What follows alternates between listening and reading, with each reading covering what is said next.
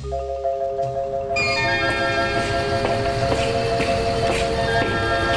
profesor Chiflahoras, ¿qué hace? Hola, Lucy. Estoy refrescándome un poco con esta agüita de naranja. Se me descompuso el aire acondicionado del laboratorio y no sabes qué calor.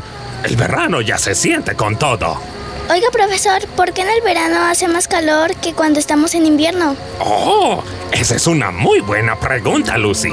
Pues verás, aunque sabemos que el Sol es la estrella encargada de dar calor a nuestro planeta por igual, el tema de las estaciones del año, al menos en el Polo Norte, tiene que ver con la inclinación de la Tierra. ¿La inclinación de la Tierra? Pero en la escuela me dijeron que la Tierra está girando sobre su propio eje. La maestra nunca dijo que la Tierra se inclinara. Mira, voy a atravesar la naranja con este lápiz para poder explicarte mejor. Voy a también dibujar una línea justo a la mitad de la naranja.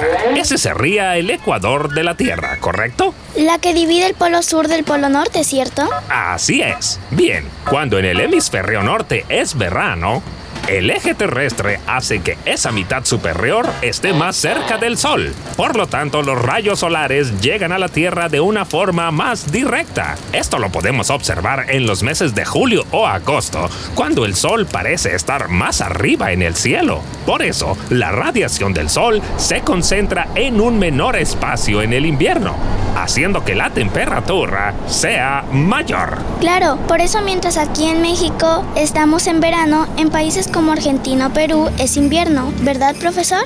Vaya, me has sorprendido con esa respuesta, Lucy. Efectivamente. Imagina que esta naranja la acercamos a este foco encendido y la inclinamos un poco hacia la izquierda. Habrá una parte que recibirá casi todo el calor y habrá otra mitad que no recibirá casi nada de calor. Aunque bueno, la radiación del Sol es extremadamente potente. Recuerda, el Sol sale para todos.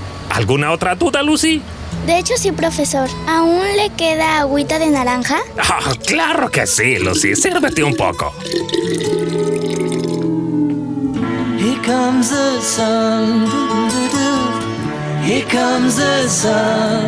I say it's alright.